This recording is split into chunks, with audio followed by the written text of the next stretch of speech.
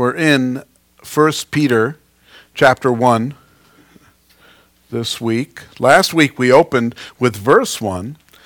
Peter identified himself as an apostle, and he had accepted the role that he was given as an apostle. At first, Peter was apprehensive about how he was going to be able to fill that role, and he questioned himself quite often, but God told him, "Feed my sheep," and Peter took that to heart, and he went out and started doing that. But as Peter introduces himself, that's something that we should consider for ourselves also. What do we tell people when we introduce ourselves? And sometimes it depends on who the audience is. I know when I'm meeting IT people and people that I work with out in the industry, I'll introduce myself as maybe a software developer or a computer programmer or something that they can recognize and relate to. They understand who I am. And some people, I will introduce myself as a pastor. We're working on things in the ministry, or maybe not even. Maybe it's just in town here. And I don't care if people know that I'm a computer programmer. I would rather them know that I'm a pastor and build that relationship here in town. Others, I tell them, my name is Rick Ponzo, servant of Cheryl. And which is they're all true. All of these descriptions fit really well.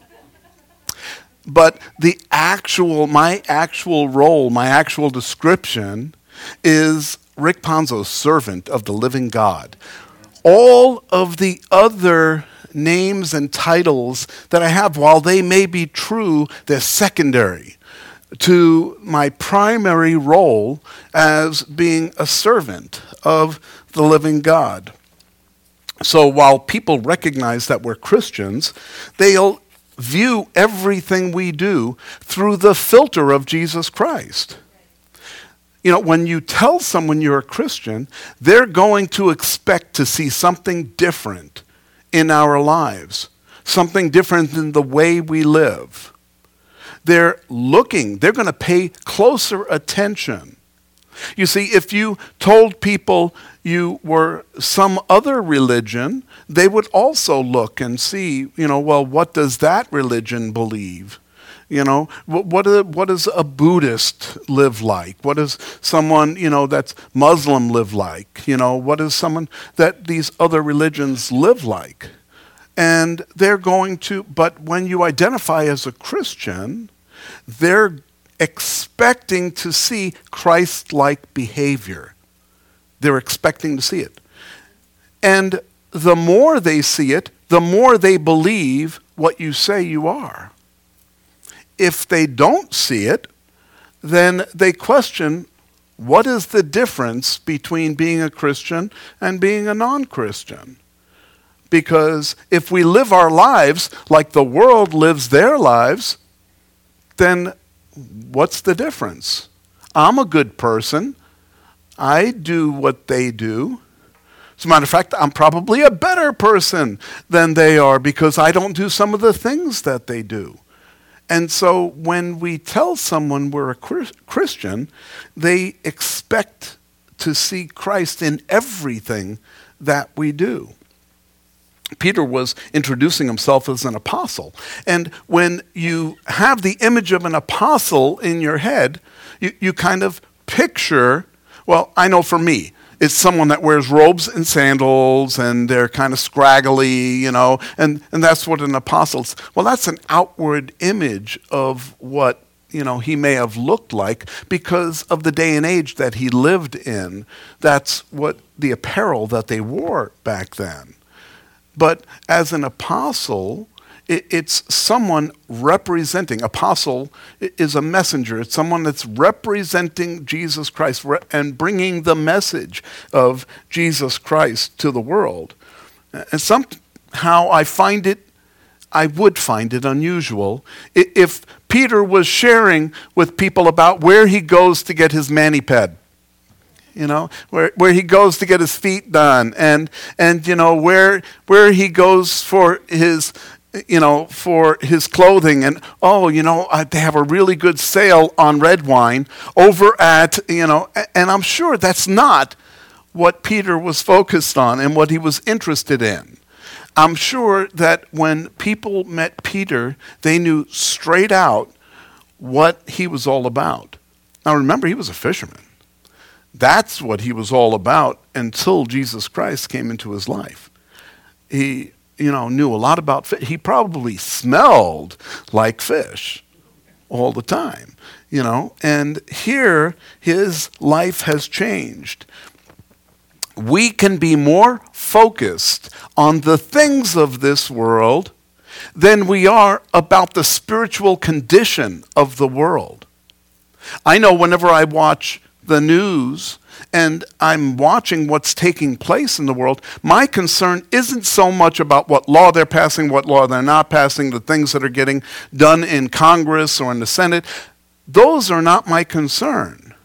My concern is the impact that it's having on the spiritual community in our country.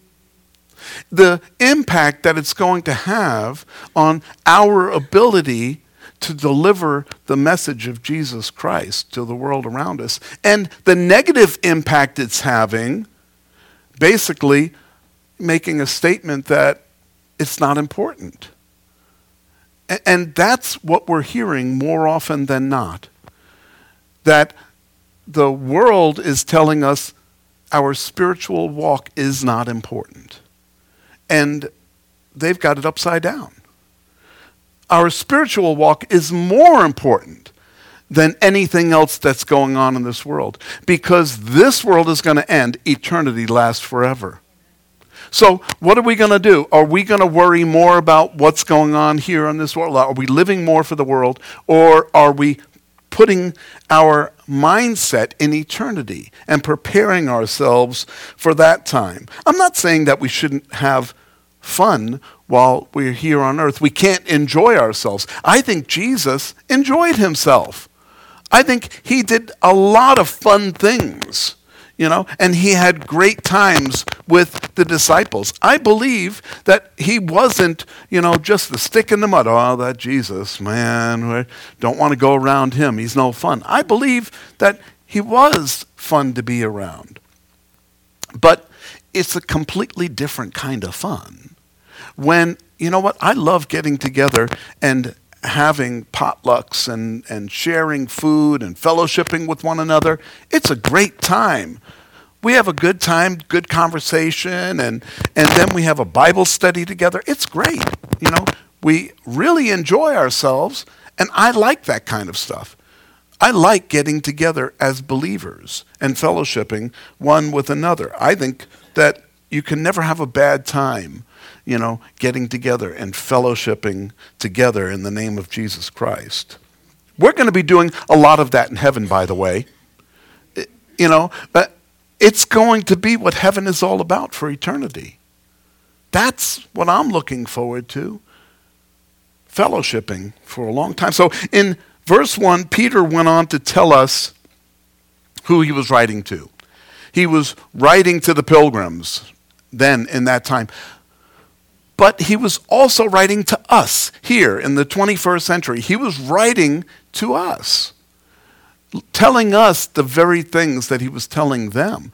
The word didn't stop back then. It wasn't just for their time. It's for us too. It's for our time. Today's message is titled, The Perfect Inheritance. And in verse 2, we pick back up as Peter tells the pilgrims that he's writing to the elect according to the foreknowledge of God the Father, in sanctification of the Spirit for obedience and sprinkling of the blood of Jesus Christ. Grace to you and peace be multiplied. So here he is opening with the typical opening, grace and peace. This is a normal opening. It's a Greek and a Hebrew terms that he's using. So he's speaking to a large audience in Greek and Hebrew. And the thing is, when you always see these two words, they're always grace followed by peace, because we can't have peace until we have grace. Peace is just something that doesn't come from living in this world. Peace comes through the grace of God. And that's how we can have peace. Peter tells us he's writing to the elect, those chosen according to the foreknowledge of God. That tells us why we're sitting here today. Because God had foreknowledge of who was going to have a relationship, who was going to receive him as their Savior. And he knew ahead of time. And those are the elect. Now, some people have a problem with that. Well, what about the others? What's God doing about them? Well, God gives everyone the choice. Everyone has the ability to decide to believe and follow him, to receive his gift of salvation. It's open to everyone. For God so loved the world that he gave his only begotten Son, that whosoever believes shall not perish, but have everlasting life. And so he had foreknowledge. He knows the beginning from the end, and he knows all of it. And those are the elect that he chose. And so we say, well, is that fair? Take it up with God. But he's God. He gets to make the rules. So I trust what God is doing is fair. And all we need to do is believe and follow and receive the gift.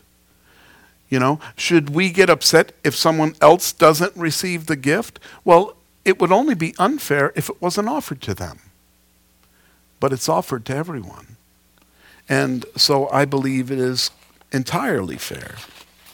So considering we're the elect, how does the rest of this apply to us? Well, the elect are to be sanctified by the Spirit. That means we're to be separate from the world through the power of the Holy Spirit. And I guarantee you, we can't do it on our own.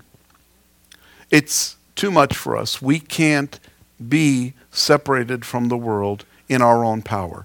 We need the Holy Spirit to give us strength to be separate from the world. And the way we separate ourselves from the world is through obedience in Jesus and by his blood. We don't have to be sprinkled with the blood of Jesus physically, but we need to be covered by Jesus' blood spiritually. It has to be a change inside of us. We have to accept. See, he shed his blood to create a new covenant. And that new covenant is the covenant that we live under today. And we either accept the covenant or we can say, I don't want to be under that covenant. So if we're not under the new covenant, the covenant of grace, the covenant of the blood of Jesus Christ, we're still under a covenant, the covenant of the law. And the law is what we would be judged by if we weren't under the covenant of grace. But now we are under the covenant of grace. Jesus died for us so that we would have this new covenant freely given to us, and where we no longer have to go through the rituals of animal sacrifice. So this is a powerful opening to the letter, reminding everybody of where we stand in Christ as Christians. That's what Peter wanted to do. He wanted to establish that right away in this letter. We realize that the Christian life needs to be set apart from the world. We should see the evidence in our speech, in our way of life, in all we do, all we say. It should be evident in our lives. If you can't bow your head and give thanks for what you're doing, what you're drinking, what you're eating, if you can't bow your head, if you would feel guilty bowing your head and giving thanks for those things, then you're probably not doing something that God wants you to do. You see, that's what the Holy Spirit is for in our lives. The Holy Spirit is to convict us of what we're doing. And if we're having a problem, if we get so cold to the Holy Spirit, if we get so used to doing things in our own power without the power of the Holy Spirit, we can become unaware of the fact that we've moved out of the center of God's will. And he wants to keep us in the center of his will. And we do that by praying. And we should be able to pray at any time. Whatever we're doing, we should be able to pray, Lord, thank you for this. Thank you for what. But if you're thanking him for something that isn't godly, then you know it's going to convict you.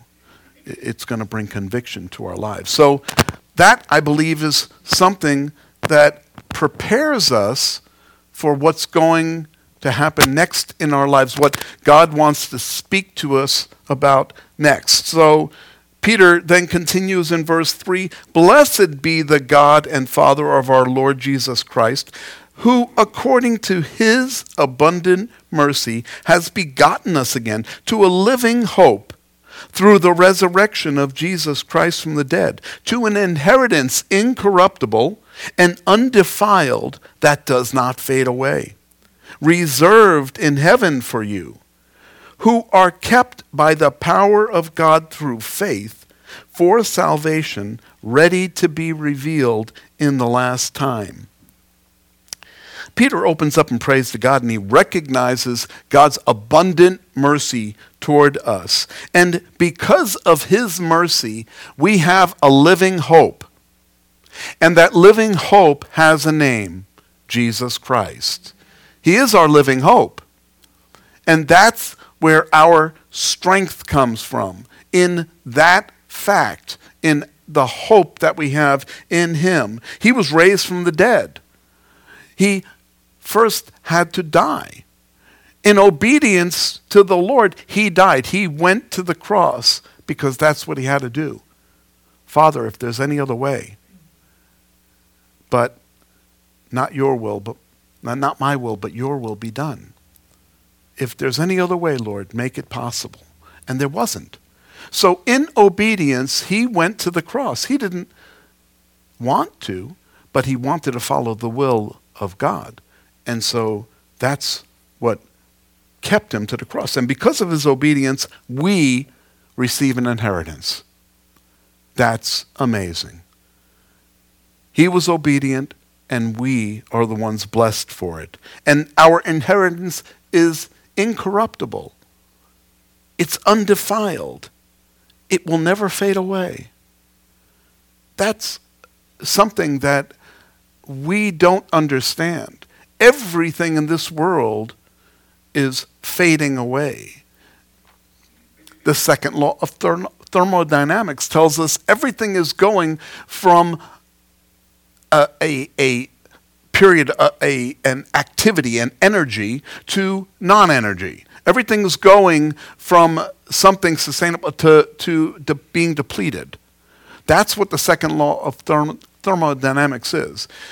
That one law, scientific law, refutes evolution. Because evolution says things are getting better. We are evolving and becoming better. But the law, the scientific law, disproves that.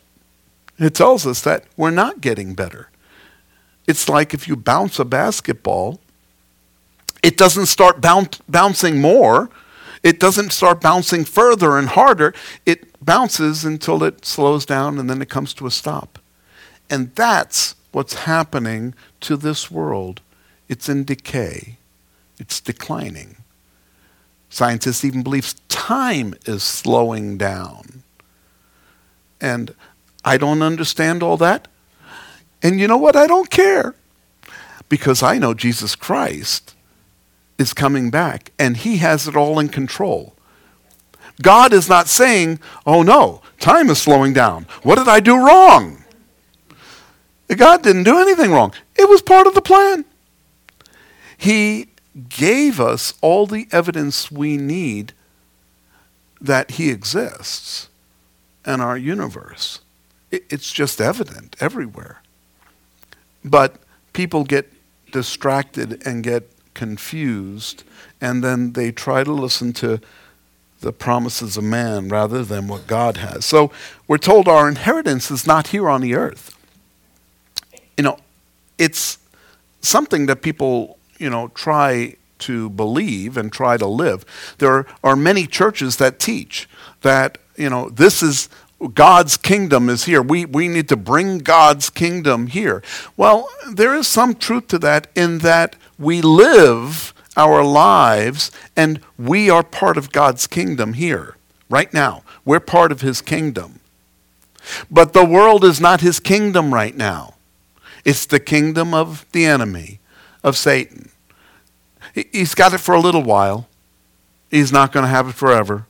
Lord's going to come and he's going to take the throne back. And he's going to sit himself on the throne. But people think, we're supposed to be living in health and prosperity and all of that. And if we're not, then we're not living as true Christians. And I disagree with that. Our health and prosperity is going to be in eternity. And we're never going to have to worry about the flu again in eternity. But here on earth, we're going to have trials. We're going to have struggles. We're going to have health issues. In verse 5, we're told that we are kept through the power of God through faith. See, Paul said the same thing in Ephesians 2:8. He said, "For by grace you have been saved through faith, and not of yourselves. It is the gift of God, not of works, lest anyone should boast." You see, the gift of God is this grace that comes to us, is the salvation that we have, is eternity. It's all part of the same gift. And we have this gift by faith. And we're told that God keeps it for us, who are kept by the power of God through faith. It's God keeping these things for us so that we don't lose our salvation. We didn't earn it, but it can't be taken away either, because it's not something that we have in a safe at home. It's not something where I have a document that says I'm a Christian, so that means that I'm good to go. If someone steals or if that document gets burned up, I'm in trouble. It's not like that. See, God keeps our salvation. And that's all we need to know to assure us that it's going to be there for us in the future. We're assured by Peter that our inheritance will be revealed in the last time. That's what he says here, that our salvation and our inheritance is going to be revealed to us, revealed in the last time. Hold on. It's not going to be revealed to us. It's going to be revealed to the world. I love how the Word of God teaches us about what's going to take place in the future without mentioning what's going to take place in the future, like the rapture. You see, there's no mention of the rapture here. There's no mention of the Trinity either, but we know there's a Trinity, right? But there's no mention of the rapture here, but it says that it's going to be revealed in the last time. How is it going to be revealed? When the rapture takes place and the Christians are taken off the face of the earth, everyone will know, everyone that has heard will know that the Christians were taken off the face of the earth and they entered into that salvation by faith that they've been talking about all these years. That they kept saying was going to happen. And it finally happened. And it's not just for us. It's for all Christians that have lived. That's why Paul says that the dead in Christ will rise first. And after that, we who are alive will be caught up together with him in the clouds. You see, it's all Christians that will be raptured at that time, and that is the evidence of our salvation for eternity. It's right here, and Peter is writing about it. He just makes a quick statement. And through faith for salvation, ready to be revealed in the last time. And I'm ready for it to be revealed. Are you? Okay, so that's kind of exciting. I'm sorry about this thing. Peter's now going to give those of us who are going through trials some encouragement. And believe me, this is also reminding us that we're going to go through trials. Verse 6, in this you greatly rejoice, though now for a while, if need be, you have been grieved by various trials, that the genuineness of your faith, being much more precious than gold that perishes, though it is tested by fire, may be found to praise, honor, and glory at the revelation of Jesus Christ, whom having not seen, you love. Though now you do not see him, yet believing, you rejoice with joy inexpressible and full of glory, receiving the end of your faith, the salvation of your souls. See, Peter begins in telling us in verse 6 that in this you greatly rejoice. Well, it's not in what's coming. He's tying these two pieces together in what we just talked about, the salvation of our souls, eternity based on grace and faith. That's what we greatly rejoice about. And we don't actually greatly rejoice about trials, but we can take joy in trials. We don't have to be completely crushed by a trial. So, do we actually greatly rejoice in what we have now? Or do we look and say, well, I am rejoicing for what I have in the future? It's true that our salvation, our eternity, is in the future after we leave this earth, whether we're raptured, whether we die. Eternity begins, and then we're going to experience eternity at that point. But the thing is, we can greatly rejoice today. We don't have to wait until then to start rejoicing. We can greatly rejoice for everything we've been given today. Our inheritance, that would be like someone saying, hey, I've got $1 million life insurance policy, and when I die, it's all going to you. You're going to get this $10 million insurance policy. Oh, that's even better, 10 times better. And so now you're thinking, oh, I can't wait till he dies. That would be kind of sad, huh? But, the thing is that you want to be grateful and joyful while they're still alive. And you want to have a relationship while they're still alive. Appreciating, loving them, and having them part of your life. And so the inheritance isn't so much the important part. It's just having them in your life, being grateful for what you will have. And so you still want, and that's where we are today. We should be living our lives grateful today for what Jesus did for us 2,000 years ago, before we were perfect like we are today. So that's, really, it's hard for us to understand why he would do it. Why he would willingly go to that cross. But I know why, because there was no other way. If there was another way, he wouldn't have gone to the cross. If we could work our way into heaven by the things that we do, he wouldn't have had to die. But there was no other way. And so now we can celebrate, even though life can be tough at times, we can celebrate. We can greatly rejoice. Notice that Peter says, for a little while we will be grieved by trials, and that sometimes trials are needed in our life. He says that though now for a little while, if need be, it may be necessary for us to go through trials and go through struggles. Why would we ever need to be grieved by a trial? It just, why? Why do I have to go through that?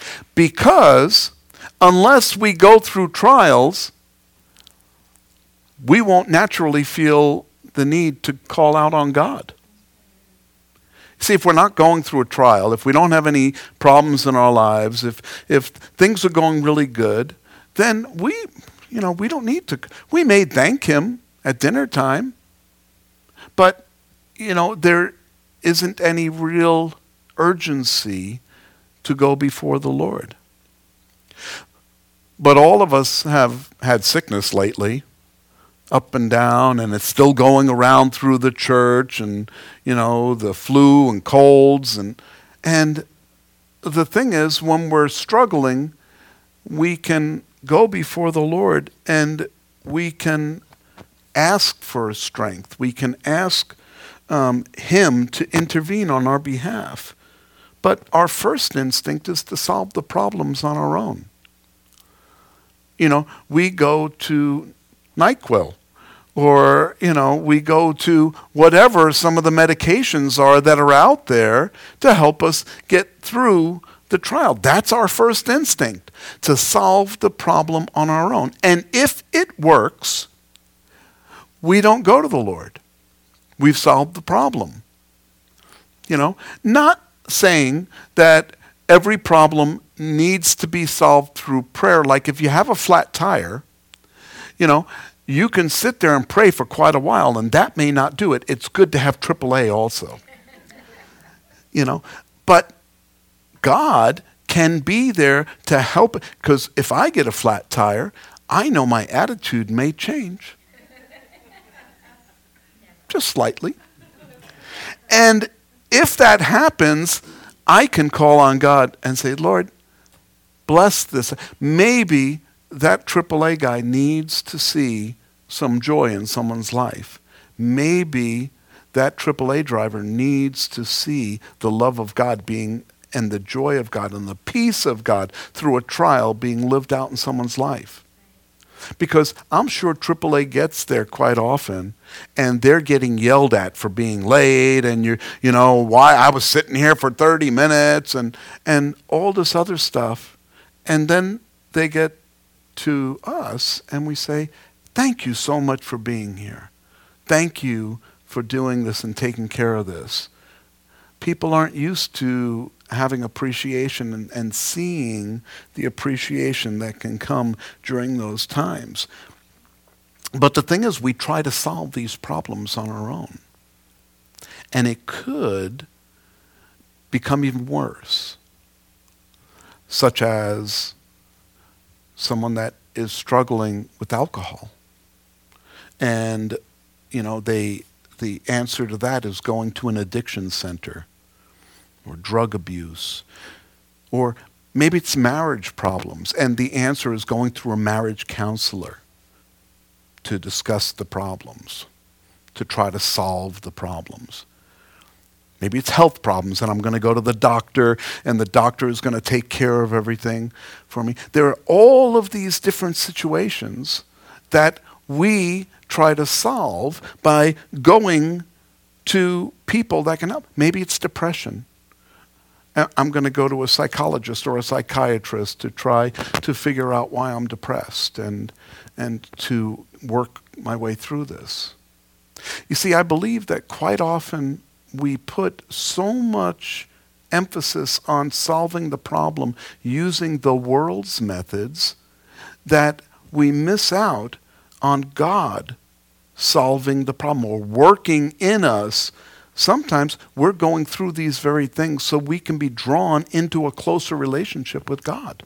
so we can trust him more, and so we can learn how he works in our lives. Now, if any of those things have happened to you and you've gone to those solutions, there's nothing wrong with those things.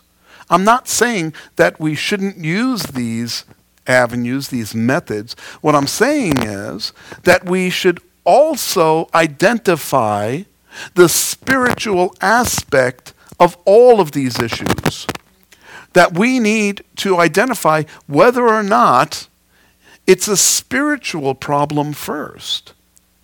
Quite often, the problems that we're experiencing is because our walk with the Lord is not where it needs to be. And that's where we need to focus first. Quite often, when we look at marriage problems, we blame God because we're having marriage problems. We blame God because I lost my job. And now God wants to give us a good job, a better job, something else, but we lost our job. And so instead of going to the Lord and saying, okay, Lord, what are you going to do through this? I trust you. We blame him and we get bitter and we get frustrated. It's time now to go to him. That's why we experience trials, so he can prove himself strong on our behalf. So he can resolve issues. But whenever we're focused on ourselves, whenever we're going through a trial and we're focused on our own lives, then we lose sight of what God really wants to talk to us about, what God wants to direct us to, the help that God wants to give us, because we're focused on me. Why me, Lord? And we can all get that way. Sometimes it happens in little ways, and sometimes it happens in big ways. Why, Lord? Why does this person have to be in front of me and they don't know that a stop sign is never going to turn green? Just go! Go, it's your turn. It was your turn 3 times ago. And sometimes we can get frustrated over little things. And sometimes it's big things. But when we know who's in charge of everything, it's a lot easier to understand we need to go through trials because we need to call out on the Lord. And the thing is, the Lord wants us to call out to him for any trial, or even for things that are just potential trials. Lord, I don't know if I'm going to have a job in 2 weeks because things are tight with the company. Lord, but I trust you. And we see how God just works things out when we trust him, when we put our faith in him. So Christians go through trials the same way the world does. There are no different trials. Well, you're going through Christian trials and they're going through worldly trials. No, it's all trials. We all go through the same kind of trials. It's how we come out of it. It's where we put our faith when we're in the midst of the trial. So the trial comes to test believers. It tests us not as a test, you failed. You're 3 steps back. That's not how the test works. The test is to teach us what we believe, where our faith is, where our strength is. It's so that we are testing ourselves through the trials and we're seeing what God is doing through these trials. Peter says when our faith is tested by fire, that we recognize that it is much more precious than the gold that perishes. You see, gold, although gold is, it's worth a lot, it's beautiful, and it's really nice to have, but it perishes. And our faith is tested, but our faith brings us into a relationship with Jesus Christ into eternity. It doesn't perish. It's going to be with us forever. In verse 8, we're told that even though we don't see Jesus, we believe and rejoice with joy for his salvation. And that's where our peace and contentment come from. It comes from the joy that we have in our relationship with Jesus Christ. And if you're struggling to find joy in your relationship with Jesus Christ, it's not his fault. You see, he has given us all of the tools for us to experience joy. We have it all. We just have to put them to use. And the tools, we begin with the grace of God that pours out on us, faith in him, and prayer. We can pray to him at any time. And he's going to hear our prayer. He's going to answer our prayer. He is faithful to do all those things. And he continues working in our lives. He doesn't stop ever. As a Christian, he's always going to be working in our lives. The problem is that sometimes he's working in the same area over and over and over again because we've never gotten out of that area. He's like, come on, let's get out of the garage. We got to go clean the kitchen. Oh no, there are still oil spots everywhere. We still got to work out here. But he wants to take care of the whole house. He wants to take care of every area of our lives. We've got to let him. So Peter now reflects further on our salvation in verse 10, where he says, of this salvation the prophets have inquired and searched carefully, who prophesied of the grace that would come to you. Searching what, or what matter of time, the Spirit of Christ who was in them was indicating when he testified beforehand the sufferings of Christ and the glories that would follow. To them it was revealed, not to themselves, but to us they were ministering the things which now have been reported to you through those who have preached the gospel to you by the Holy Spirit sent from heaven, things which angels desire to look into. This is so deep that I could spend days talking about this section of Scripture. It is the prophets, they wanted to know more about salvation. They wanted to understand salvation. And they had the Holy Spirit ministering to them because that's how they were able to write prophecy. That's how they were able to write what they did. But they weren't writing for themselves because the Messiah didn't come while they were writing these things. The Messiah didn't come for hundreds of years later.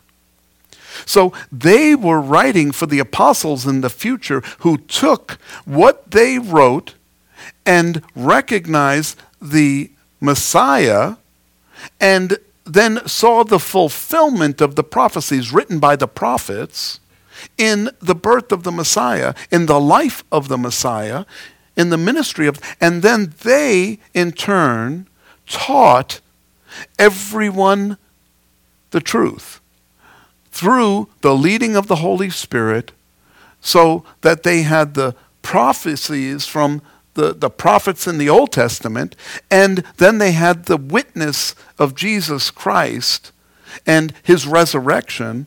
They had the whole story, and now they were able to share it and teach it. And that's what Peter is talking about here. He's talking about the facts that the prophets even knew, that they weren't going to see the evidence of the Messiah in their time. They knew it. But they were writing not for themselves, but for the future. And I think that's awesome. That's exciting. Even the New Testament prophets, the guys that wrote the New Testament, they were writing knowing that Jesus... See, when Paul first started writing, he was expecting Jesus to return at any time. But at the end of his writings, as he was getting older and he realized through the Holy Spirit that Jesus wasn't going to come in his lifetime, then his writing changed a little bit. It didn't change what the Scripture meant. It applied to those people then, and it applies to us today. the exciting thing is that it hasn't completed yet. All of prophecy has not been fulfilled, whether some Old Testament prophecy or even New Testament prophecy has not been fulfilled today. We've seen many prophecies fulfilled, and as we see them fulfilled, we get excited. We look back at Israel becoming a nation. We can get excited. This is prophecy being fulfilled. And we know that we're even closer to the return of Christ. And then we watch the news and we can see prophecy fulfilled. Not so much that these Christian prophecies are being fulfilled, but the prophecies are being fulfilled that say that the world is going to be in the shape that it's in today. That the world is going to be focused on itself. That man is going to be calling evil good and good evil. And that's what we're seeing before us today. We're seeing the world in retrograde. We see that the world is diminishing. But we also see that the Lord has set everything up for his return. And we're right there on the cusp of it. And it says that angels were trying to understand these things. It says, things which angels desire to look into. You know, see, angels are created beings and they don't have the Holy Spirit. They're created differently than we are. But we have the Holy Spirit. That's confusing to them. They don't understand it. They can't grasp it. Just like I couldn't grasp being an angel. I have a fear of heights. I can't fly. But I think God is going to take that away when the rapture happens. I hope so. But it'll go quick. So angels are trying to grasp the whole plan of God. And they see it being lived out in humans. And they're just amazed. In 1 Corinthians 4:9, Paul writes, "For I think that God has displayed us, the apostles, last, as men condemned to death. For we have been made a spectacle to the world, both to angels and to men." A spectacle to angels. Angels are like, what's up with those humans?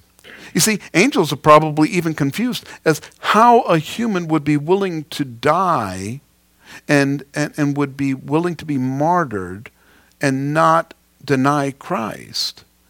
You know, wow, you're going to be killed. You're going to be tortured. And that's what happened to the apostles. Because they wouldn't deny Christ.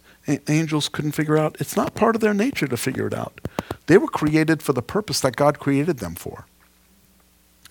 And we have free will to choose. And that's something that they're not sure of. So, the other thing that angels don't have, an inheritance. We have an inheritance that was given to us by God. And that's something that I'm excited about. The fact that we become children of the living God. Angels will never become that. And they're kind of confused about that, I'm sure. But it says that they celebrate every time someone comes to salvation, that there's joy in heaven. So we're challenged to consider a few of the things that we learned in our teaching today. One, as the elect of God, we should separate ourselves from the world. We shouldn't be doing what the world does. We should stand separate. Number two, we should stand strong in the grace of God that was given to us through faith because we are children of God. It's not we are going to become children of God. We are now children of God. And number three, even in trials, we can rejoice because we know that God is working through those trials to develop our faith. And the stronger our faith is, the less impact the world is going to have in our lives.